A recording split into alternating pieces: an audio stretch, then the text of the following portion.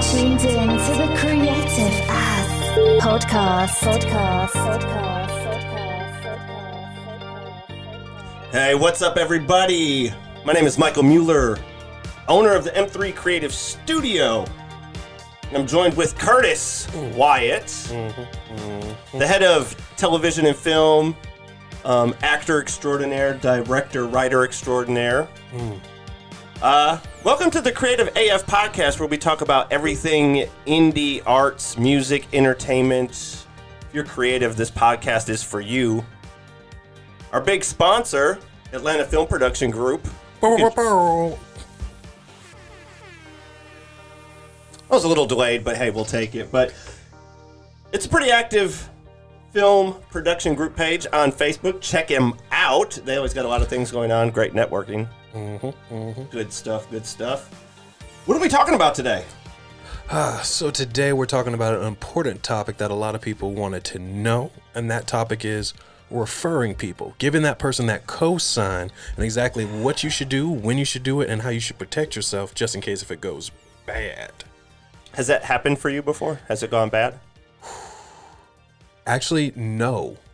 Well, no, that's a lie. One time I guess it did both. go bad.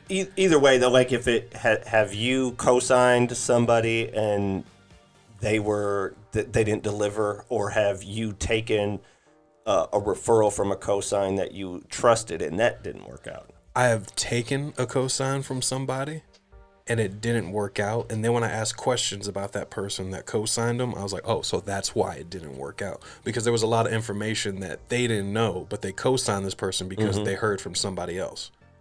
Like, don't ever attach your name to somebody unless you have an intimate detail of how they work. Yeah. So, yeah, there's that. That's my first. Oh, so you've worked with them before? Because there's a lot of time. Oh yeah, my buddy does this, and I don't think people are necessarily like putting their full value of like what their cosign is worth, because at the end of the day, like in our circle, we probably know a lot of people, and when someone comes, you say, "Hey, do you know someone that does this or someone that does this?" It's real easy for us to say, "Yeah, we know somebody," but is it someone that we would throw work to because of their work ethic? See, and I feel like that's like the biggest thing, especially when it comes to co-signing someone, which is giving your name, which is also a big part of it, your brand, onto somebody else and being like, yeah, this person I trust enough to do this job, and to send them to a set or to a person as a recommendation. Perfect example, like being an actor, one of the big things that every single actor needs is headshots. And I see posts for headshots all the time. Quality headshots are a part of the game. You have to get them.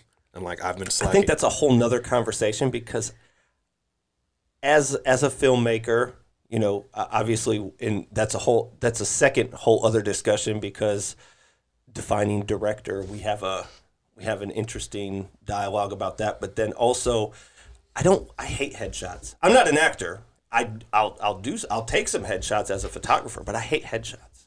See, and as an actor, like that headshot's the first introduction.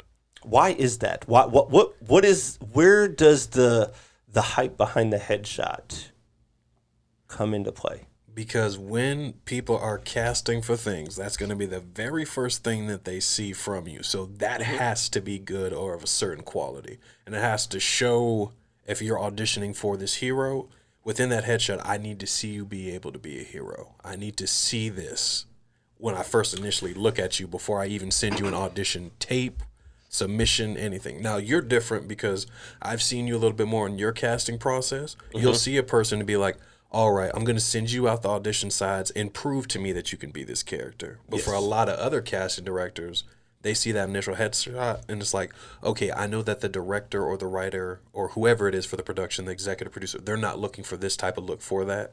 Okay, we can put them off to the side. They're looking for this. How do you begin to trust a it's going into a whole nother rabbit hole. Bro, take it there, bro. But I'm saying, so I've never had to, like, in anything we've ever done, or as long as any project I've never worked with a casting director. I don't know if I have enough trust in a person to decide that they know me enough to say that this person or this person. Because haven't you ever been surprised by an actor auditioning that they were not what you were thinking at all for a particular role, and they just take you by surprise, and you're just like, wow, I'm glad I took the chance to check them out. More times than not, because like, and this is something that we've talked about a little bit, like until an actor gets that opportunity, how are they going to be able to play that role? Like, if I don't ever get an opportunity to act as this, like, if I don't ever get the opportunity to be the nerdy kid in the classroom, well, then how am I ever supposed to be that person? You look at my headshot and assume I can't play that based on what you're looking at, but that may be the perfect role for me. Yeah. Well, I just hate the headshots, man. Because it's so deceiving. First of all, I don't care. You're never going to look like that on camera, let alone I've never seen an audition tape look like the headshot, ever. And sometimes it's polar opposite. Like, they'll have a completely different hair color and style than the and I'm like, well, dude, you're wasting everyone's time. That's not even how you look right now. Like, your hair, all these things are different. It's so super deceiving to me. It really is. Because I know how much work goes into the edit of polishing a headshot. See, now that's coming from the photographer side. All right, so you get somebody's headshot. How much alterations are you doing to somebody's face? How much are you changing? Everything. Everything? Everything. Besides cleaning up skin, we're widening eyes, we're narrowing jawline, we're expanding or shrinking the forehead. And we're not talking about dramatic pieces or dramatic changes, but we are tightening it up. Say, for example, we had a really good expression from the actor, but maybe they had a little bit of a squint in their eye because it's where you caught the picture at or the way the flash hit or whatever the case is. We can offset that, open up the eye a little bit more, especially when you're talking about headshots and you want somebody that, oh, give me a surprise look or give me, these different aspects, and you can cheat it a little bit in Photoshop. See, because I know for a fact, like, one of my headshots, people made my teeth as white as pearly snow, but like, you can do all that alterations within a headshot. You can alter somebody's jawline. So why are you surprised when they don't look the same when you get that audition? That's why I don't like headshots, because it's an unrealistic. You're sending me an image of how you will never ever look in person on camera. Man, you give me some makeup, bro. You get that sag. Hey, I can look like that. I can look that good. I kind of get what you're saying, but that's just my hate with it. But you're saying the cosign on headshots. Yeah, so literally one of the biggest parts of being an actor is that headshot and making sure that you have a good one. So I'm never going to recommend somebody that I know just takes good photos. Perfect example. You know several photographers that take dope photos, but they're also not good headshot takers. Because taking a headshot... Photography is very specific to your niche. There's some people that are really good at like street photography, which is more candid things in motion out on the street, natural light type things. There's people that are really good at studio and portfolio type stuff. But you can see why it's hard for me to give a cosign for someone that I haven't taken shots with. Would you? Yeah, well, that was going to be my next question. Would you cosign a headshot photographer that hasn't taken your headshot? No, there's no way I could, because I can't use personal experience for it. If I'm giving someone my cosign, and I'll use this as an example, we're about to shoot a production. We're about to go into several months of shooting different shorts, commercials, different things are coming up these coming months.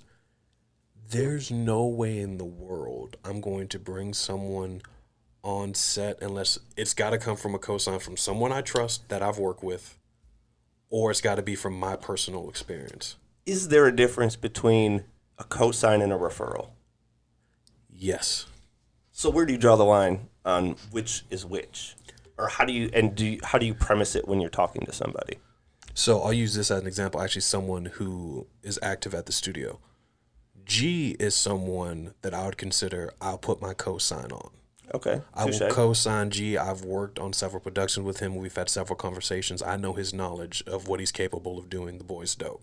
So I would give him my cosign. And you would refer Daniel. Damn, Daniel, I love you. Dang, bro. I had to do it because I know they're listening. I had to. But I know G, worked with him. Now, there could be someone that I get referred to. Like a perfect example is a DP that I knew. He ended up referring me to a sound guy. Sound guy wasn't anything great or special, but it was a referral from someone I trusted. Luckily for that production, it worked out, but for others, it may not. Yeah. Like one of I think sound is that just brings up a whole plethora of questions too, because you're like, what, for a DP or an editor, it's like, here's my reel. You can see I shot this, I edit, but like the boom, like sound goes through so many things before the audience ever hears what it is. So how do you gauge a good sound person? It's hard without actually working with one. Because you're like, give me your reel. Can you say that to a sound person? I guess. I don't know. Because typically, like, sound is like referrals. Like, everybody that I've worked with in terms of sound, there's one guy that I've worked with, fantastic, Damon. I would recommend him to anybody inside the world. And then there's other people that I've worked with only. Co-sign or referral? I would co-sign him. Okay. I would co-sign him, and I would co-sign James. Those are two sound people that I put my full support behind and co-sign them. Anybody outside them too, if I've heard that they're good, I'll give you a referral. Like hearing somebody's good and me having a personal experience. So it always starts with I've never worked with them. I just know this is what they do. And I make sure wholeheartedly I premise it like that. Because the last thing I want is someone to say, well, Curtis told me this dude. Yeah. Yeah, because your reputation can get it can disintegrate in no time if you don't get to live past one or two bad like cosigns. I think because people are like, no, that person, no. Well, they won't ask your opinion again anymore. See, now you're a studio owner. You've done a whole bunch of stuff. Now, what in terms of you, like, what does it take for you to give somebody a cosign? Oh, you had to take that deep breath. Uh-oh. I don't do a lot of cosigns. I don't. When was the last time that you co-signed something?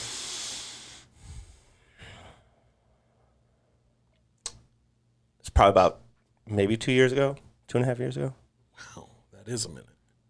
And because I know people ask for recommendations from you all the time. Right, but like writing something up and having an opportunity, like, hey, this person is strong in this, But like the cosign, when I'm like, that's me giving you a guarantee if this shit doesn't work out well, like I personally back this person. That's how I look at my cosign. Like if I tell you, if I co-sign this person and it doesn't go well, like I will rectify the situation. Like that's how I look at my cosign, because like when I believe in somebody that much to where I can back them, like I have enough faith in them to know that they're not going to F up to the point where I have to actually come in and fix it or save it or whatever that may look like. Yeah, so it's and I believe it or not, the last cosign, and I got burned on it. Yeah. That sounds like a whole story. Yeah, that's a whole other story. So, wait, hold on, hold off on that story. We gonna no, I'm not gonna go into it. I'm not gonna go into it. Not, but it's so, and maybe that's it. It's kind of like, you see like a turtle sees danger and it clenches up in its shell to protect itself, and I kind of feel the same way about like I haven't been in the zone or in the area to where I'm like, yeah, I'm gonna just cosign this or and like it was bad. It was like a double cosign, double burn type situation. Dang. Yeah. Well, here's one thing I want to bring up, because we talk about a lot of creative aspects for music, and my brother told me this. The cosign is one of the most powerful things that you can get in the music game. As long as the person that's doing that cosign is respected for that. Obviously, if someone doesn't have a track record or they're just bullshit, it doesn't really matter what they're cosigning. Well, how do you even get cosigned? In music? Mm-hmm. It's an organic thing, man. It's not something you can go out and try to get or ask people to do. It's from you doing the work, head down, putting the grind on, and someone taking notice and respecting it. And then in some form or fashion, you've developed some type of rapport and relationship with them. And it's like, that's a big thing. Because if they're a person of influence or they have any type of position or clout or can make things happen for you, to where that person has had a whole life of building this rapport where people respect their cosign, because there's the two intersecting pieces of it, right? There's the person doing the cosign and then the person getting the cosign. So one, that person has to be relevant in that industry and respected, because otherwise it doesn't matter what they say. Yeah. You know, so, but in some cases that cosign can make or break someone's career in music anyways, because it's like that same person, if they are asked about it and they say something, you know, that person, you know, ain't shit or whatever, however they put it, no one would fuck with that person then. You know what I'm saying? So it's an unfortunate thing, but build your, you know, you got to build around it to where you're not dependent on a cosign. It should always be the cherry on top. Don't be dependent on a cosign. That's kind of the way I look at it. Okay. So, music game is completely different, but one thing that I have seen a lot is like up and coming artists, and with bigger artists coming with them. And like you used to do music, and actually you still do a lot of music. Like inside the music game, it's weird to me how someone can immediately be, it feels like to me, someone can be immediately co-signed, then they jump to another level in terms of like notoriety and people knowing them. I think it just looks like that's how things happen, but it's typically things are in a motion for a very long time, like for that person. Gotcha. And it always appears like anytime we hear new artists, new music, like, oh, this person's new. It's just new to us. It doesn't mean that they're new. They could have 5, 6, 7 years in on the grind before a song picked up for them and they started to get noticed. And I can assure you, anybody that has any type of influence is not going to co-sign somebody without seeing their grind of how long they've been on it, because, you know, that's essentially what you're saying. Because, like, it's got to have value. Your co-sign has to have value. If you haven't put any value or built any respect into that value, it's not going to matter. All right. So, for the cosign, when did you get co-signed, Mike? Who gave you a cosign that was like, hey, this guy told me that I should definitely collab with you or work with you? Who put you in a position to win? My first position, probably Ryan Cameron. But it wasn't initial. It didn't. It started with him seeing. Don't drop the name and don't explain who it is either, because, you know, people out there may not know. Oh, so Ryan Cameron, he Atlanta, Georgia Hall of Fame radio personality. Mm-hmm. God, this dude's. He's cultivated so many careers that's absolutely insane. Like when you think about, you know, Lala, Chris Bridges, Ludacris, all these people. Ludacris was his intern. I was the same position I was in at one point. He was. Oh, great! Now you think you're Ludacris? No, definitely not. No, we're much different. You're right. You guys, I mean, kind of favor each other. But you know, and like Ryan had a lot to do with just the entire rap and hip hop movement in Atlanta in the 90s. That's when he really started popping. That's when Outkast, all of these things in the mecca of music started the era in Atlanta in the 90s. And he was always a part of that movement. So he saw I'm assuming, saw the potential and gave me the opportunity to prove. So I would say that's where it probably started for me. All right, so he was like your biggest cosign. I think it was a combination of, because I mean, by the time I met him, he super. How many radio personalities are cutting 7-figure deals for talking for 4 hours? Not many. In 2005. So yeah, to me that's yeah, for sure, unequivocally. That was your biggest cosign. Maybe, I don't know. I know it's what got me started. It's where it was that opportunity is where I realized, oh, this can be like real life. Like I could do this for a living type. I could earn a living doing this. That's what made it real to me anyways. I think my biggest cosign as of yet, I feel like I'm going to have another one soon, fingers crossed. But my biggest one would have actually been for a script that I wrote. Okay. So it was weird because I wrote a short film for this guy, And I know we talked not too long ago about working for free. I worked for free on writing this script for this guy. And when I tell you that he had a whole bunch of changes, and at that time, you're very new, you're going with it. I changed a lot, made it the way that he wanted to, but I essentially wrote down his idea. He's like, oh, this is great, but I want this and this changed. Then I would change those, and he's like, well, now that you changed that, can you go back and change this? And I would go back and change that. And all this felt like I was doing was just changing. So after I got finished changing all those things, he made his film. It came out. It wasn't a bad film. It won a couple festivals. I know your favorite. You love festivals. And then after that, I didn't hear from him for like a couple months. Then he ends up hitting me back. He's like, hey, bro, I got a project for you. It's going to be paid. I'm like, okay, cool. Well, how much are we like talking for like the script? He's like, we talking about 5. I was like, figures for real? And like inside my mind, I'm like, Are we talking about 500, 5,000? oh, 5,000. I was Okay. like, okay. I was like, 5,000? Like, okay, cool. He's like, he just wants a short film. I was like, okay, that's pretty cool. 5,000 just for a short. Then he told me what it was, and I was like, is he sure he wants me? He's like, bro, I already told him you're one of the best to work with. And I was like, oh, thank you.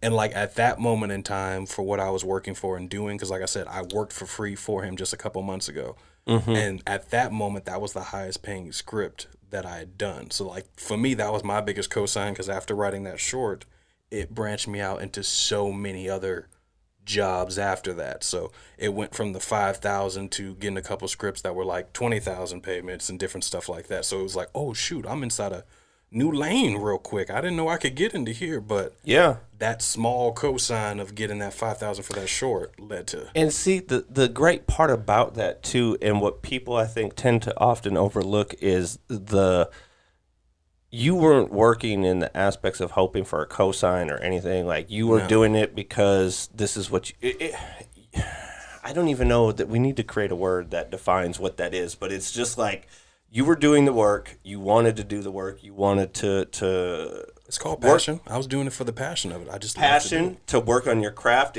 It was an opportunity to also get a feel of writing for somebody else other than yourself, and having to deal with how we handle and take feedback and suggestions, because I'm sure in that process, not every suggestion is something you necessarily agreed with, but hey, this is the person that I'm writing for. It's not mine, it's theirs type thing. And you have to digest that. But it's also something you're not even like, oh yeah, this guy's gonna co-sign me later on for any, like, you don't, it's not even a thing on the radar when you're going through it. I think that's what makes, certain cosigns greater than others. You know what I mean? But then again, too, maybe not everybody puts the weight into or thinks of their cosign being important too. Because I've seen that come across where, it's just, oh yeah, I know a guy. Like, I know a guy and a cosign, to me, it's like, it's two different things. Exactly. So one thing that is kind of hard is like protecting your brand after you've co-signed somebody. Because I don't know the situation, what they're going into. Once I give them a co-sign of the project, I don't know exactly what happened on the day, because typically you're not there after you co-sign somebody. So after something's happened, like, how do you protect yourself? Like, what steps do you take, or can you even protect yourself? The answer is short and quick.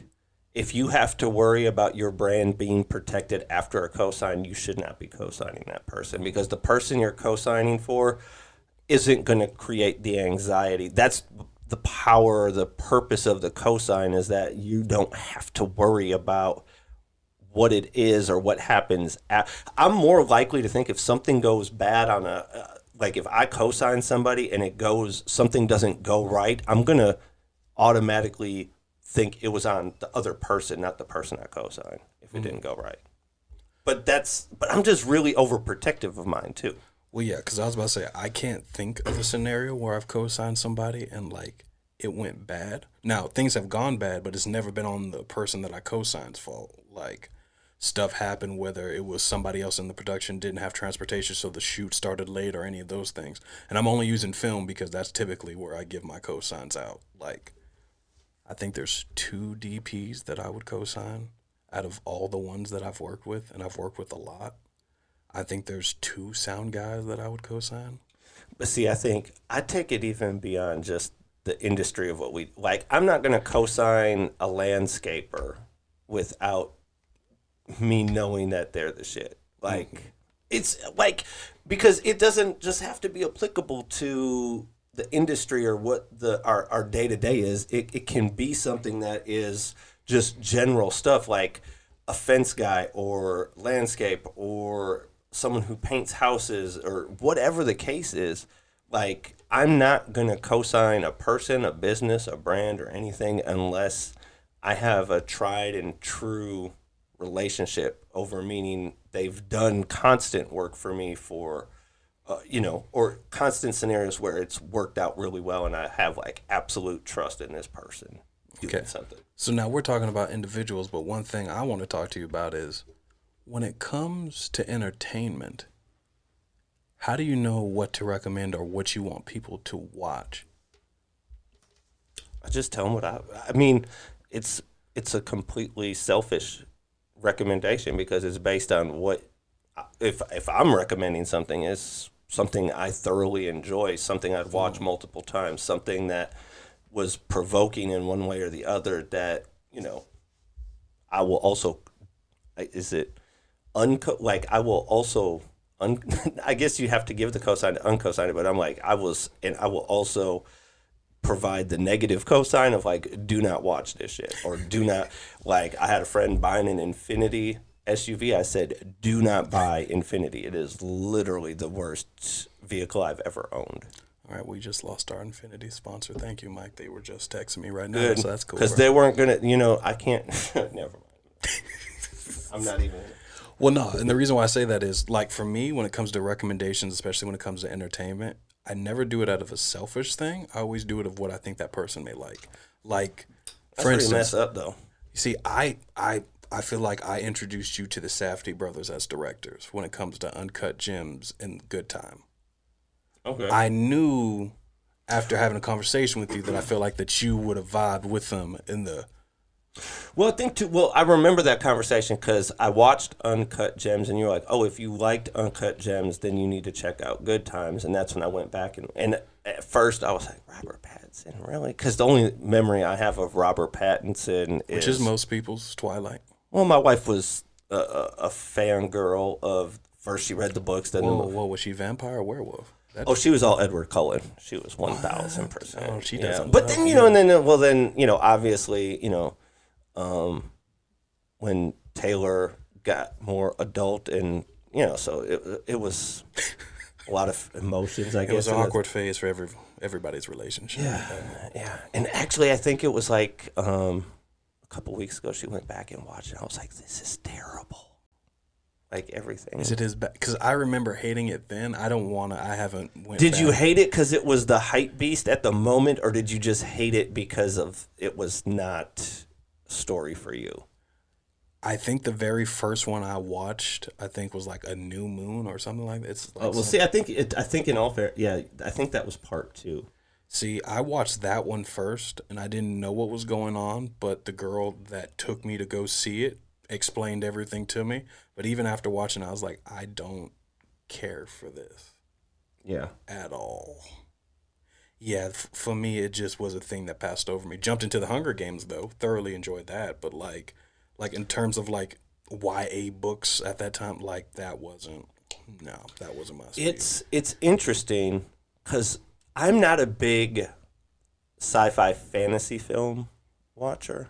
But every once in a while, there's, like, a trilogy or series that'll catch my attention, and I'm all in on it. And that's me in life. I'm all in or I'm all out. There's never a happy medium.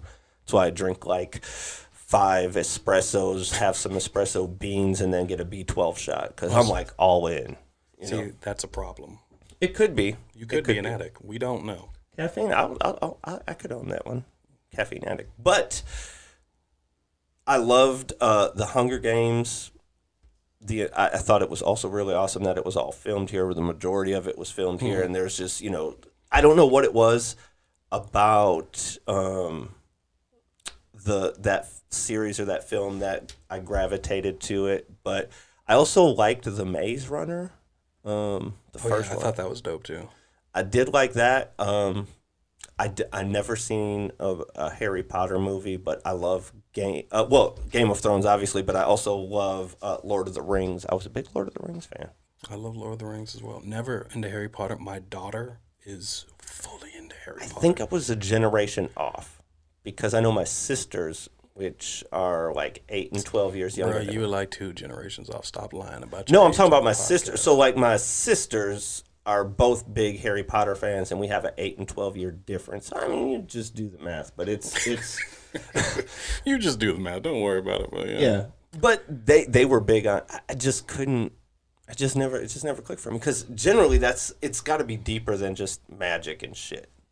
Okay, well then, in that case, what is a movie that you would recommend to someone out there in the indie world? Like whether it be because there's certain films, after having a conversation with a couple people that work here, that you would recommend for a director or for an actor. What would you recommend for a director then?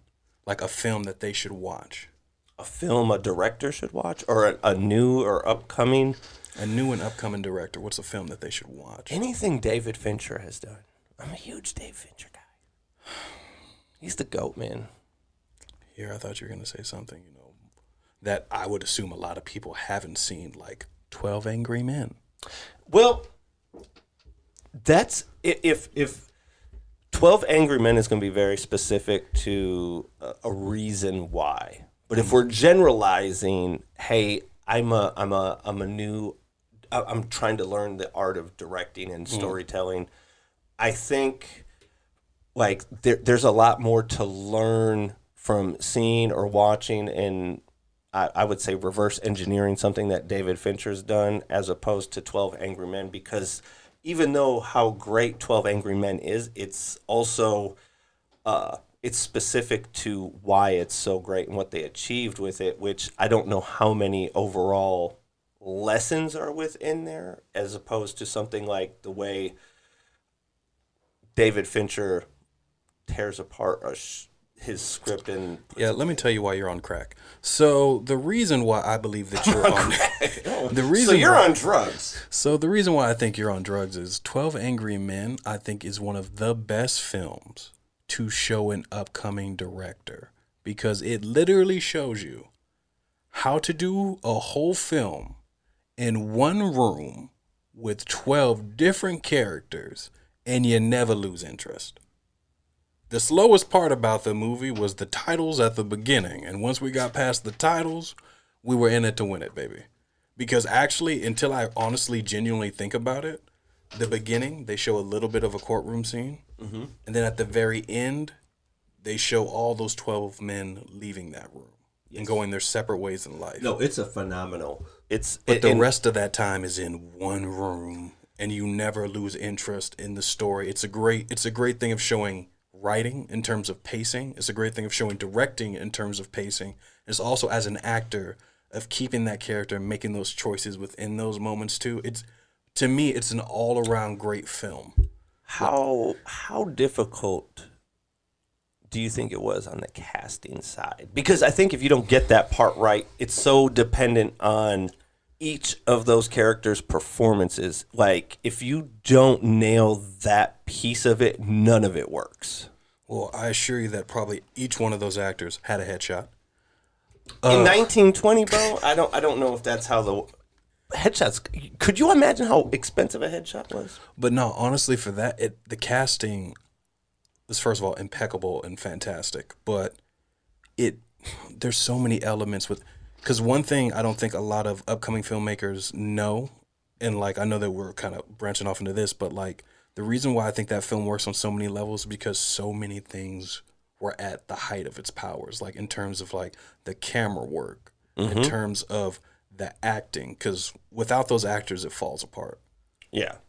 Because each one of them is very distinct. There is no character that I think aside 12 Angry Men that wasn't different from the other one. There was no one that, also too, to have 12 characters and nobody be useless. Yeah. That's crazy. Everybody, it is. It's an incredible film. It really is. It's definitely in my favorite or greatest of all time. And I mean, the other thing too is that we're in 2021 and we can go watch a movie that's close to 100 years old. It's in black and white, and you're just like it definitely withstands the test of time when it comes to storytelling, and it just goes to show you that, like, I was having a conversation with my brother, and we were talking about this, and I'll probably get canceled for this one. Oh, great. We just started the podcast. I know, they're going to cancel it. After an adult viewing of the Boondock Saints, it was horrible. Horrible. Bro, that's my college movie, bro. Take that back, bro. You can't. Not the It's Boondocks. no, and I loved it in the 90s when I saw it, but then I watched it again later as an adult, and I was like, That's the first time I watched it in college. Like, literally, the guys were like, oh, put this on. I was like, I've never seen this movie. And they're like, what? You have to watch it.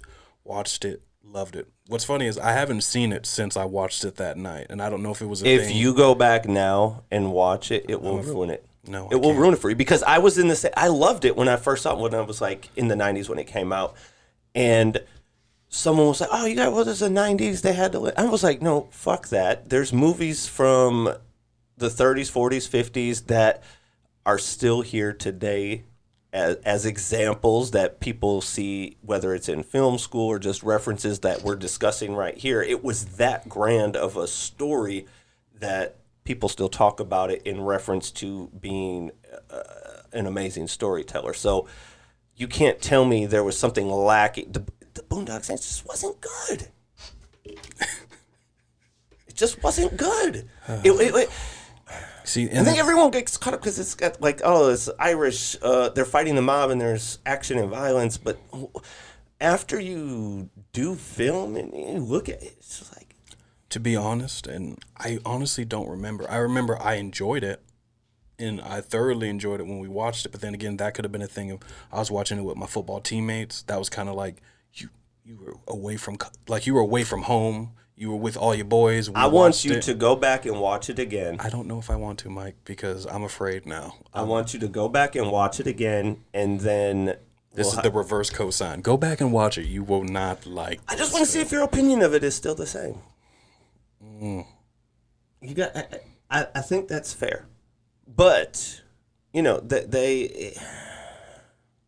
it's to me that a great film will always be a great film. It doesn't matter where we fall in time. It's the same thing with music. Great music will always be. Do you think that people, your kids' will listen to and know who Michael Jackson is? Yeah, without a doubt. He's made not great, but like phenomenal music. And that's it. So it will always, it doesn't matter. It could be 100 years from now, 200 years from now, people will still enjoy it because something that's great and good, it just survives. It just survives. It doesn't have a choice. All right.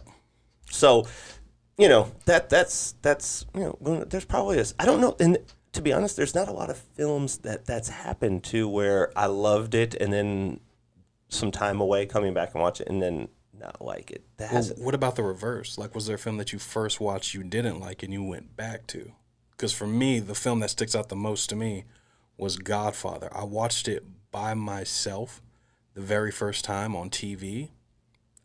I didn't like it at all. Then I watched it again because I was in college. But then I watched it 2 more times after that, though, and I was like, oh, this is really good. Like, I'm not a big fan. You really want us to get canceled, Michael? Please don't do that. I'm not saying it's. Why do you hate the podcast? You don't like Godfather? I didn't say I didn't like it. Do you like one? Do you not like 1 and 2? No, it's not the way I gauge how I like something when it comes to a film. Is and this is going to sound crazy because I don't know if this is a thing or not that people consider when they talk about it. I think it's always going to be different when you talk to someone who's just a movie watcher as opposed to someone who loves to watch movies and make films, right? So for me, a great movie or a great film has to do with its rewatchability. Okay. Is it something like, even though I've seen it, would I like to watch it again and again and again? And however, you know, to me, this is good. You want to hear something crazy? Yeah. I'd rather watch Friday than The Godfather. As a black man, I cannot respond to what you just said without being crucified myself. So what I will say is you have the right to have your opinion, and you should live and stick by your opinion. There will be some of us that don't agree with your opinion. I get that. If you told me one of them had to go, I would keep Friday open. Powered by M3 Creative.